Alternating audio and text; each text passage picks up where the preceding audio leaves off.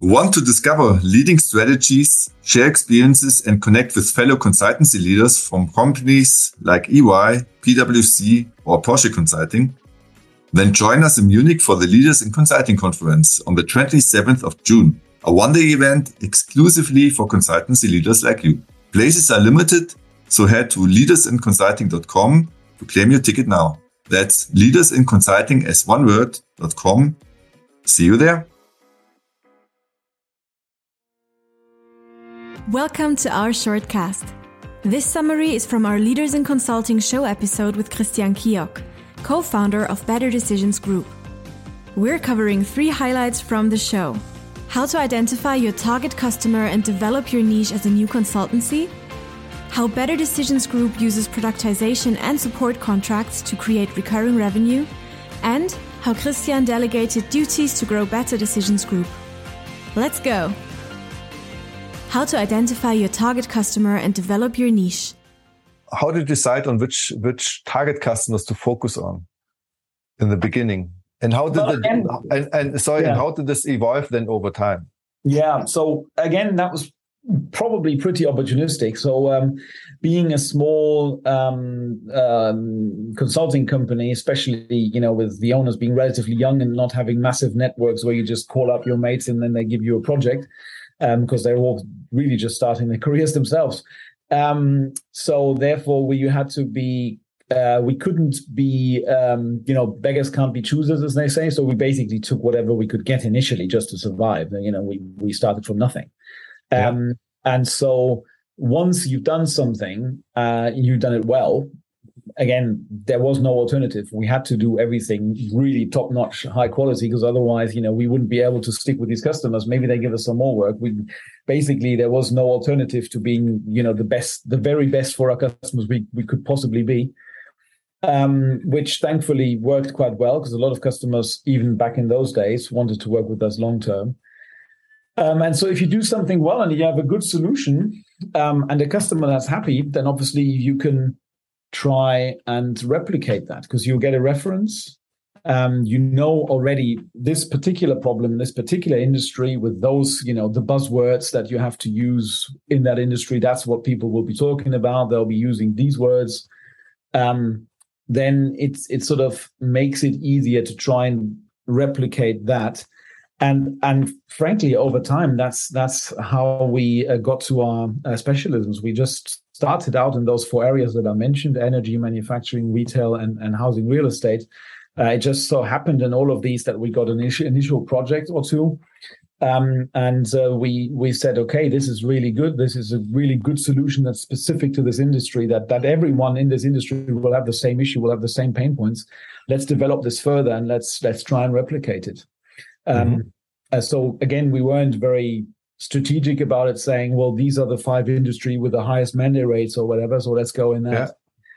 We are more now considering whether we might want to add another industry to that would fit well, and that might be sort of commercially interesting as well. This was sort of, it just happened in a way. How Better Decisions Group uses productization and support contracts to create recurring revenue. There's 2 main areas of sort of recurring revenue that we are working on. So one is the application support. To be fair, that's sort of customers also request that, because if you have an application that's important for, say, your buying processes, or say your finance processes, or your monthly forecast, your rolling forecast process, or something like that, these solutions are actually reasonably crucial. The business isn't going to fold tomorrow if the solution isn't working, but they're actually reasonably crucial to some of our customers. So they really want that. Ultimately, a support contract is like an insurance, isn't it? You hope you don't need it, but when you need it, it's there. And so some of our customers actively asked for it, and in fact, it was a prerequisite for them working with us.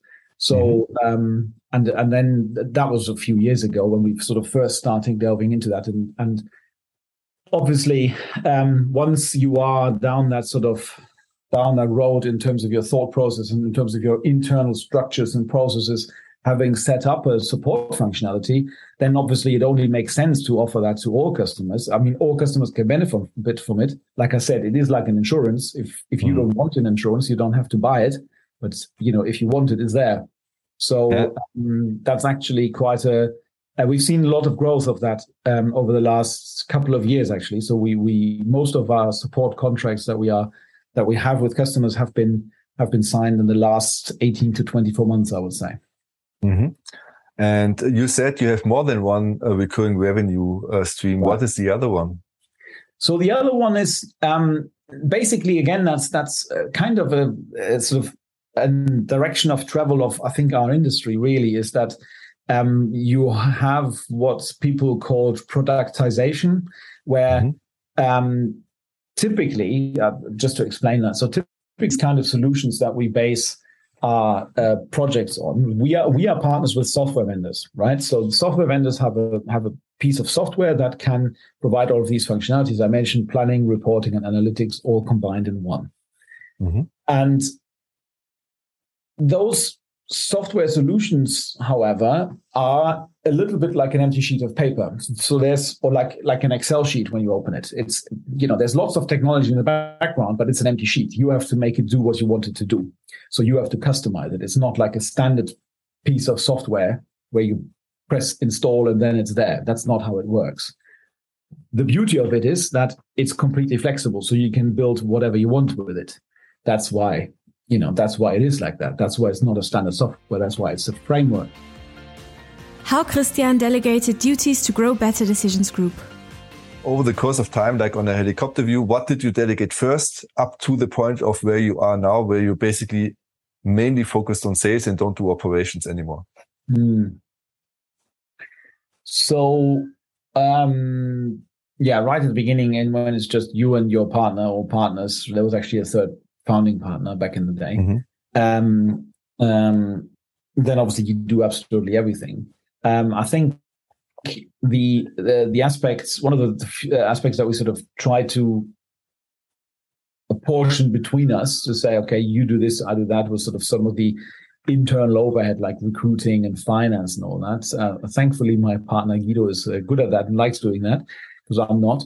Certainly not at the finance part of it. The whole bookkeeping and everything, and also recruiting, he's brilliant. So and he's got some really good ideas around that.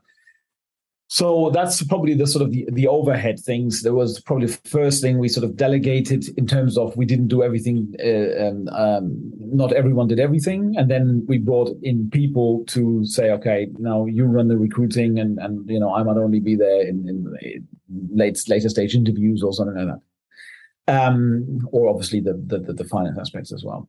For a very relatively long time, you are still in the operational delivery side of things, delivering work yourself. Then obviously the first thing you do that you don't do that anymore. You only project manage and customer account manage. And then that's the next step I give up. So now I have project managers and I have account managers and I'm not involved in projects anymore.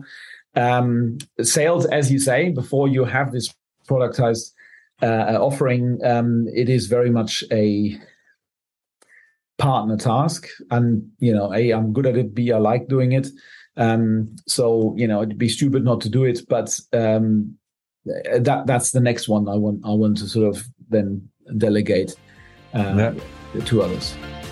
Ready for more? Head over to savoo.io/leaders, SAWOO.io/leaders.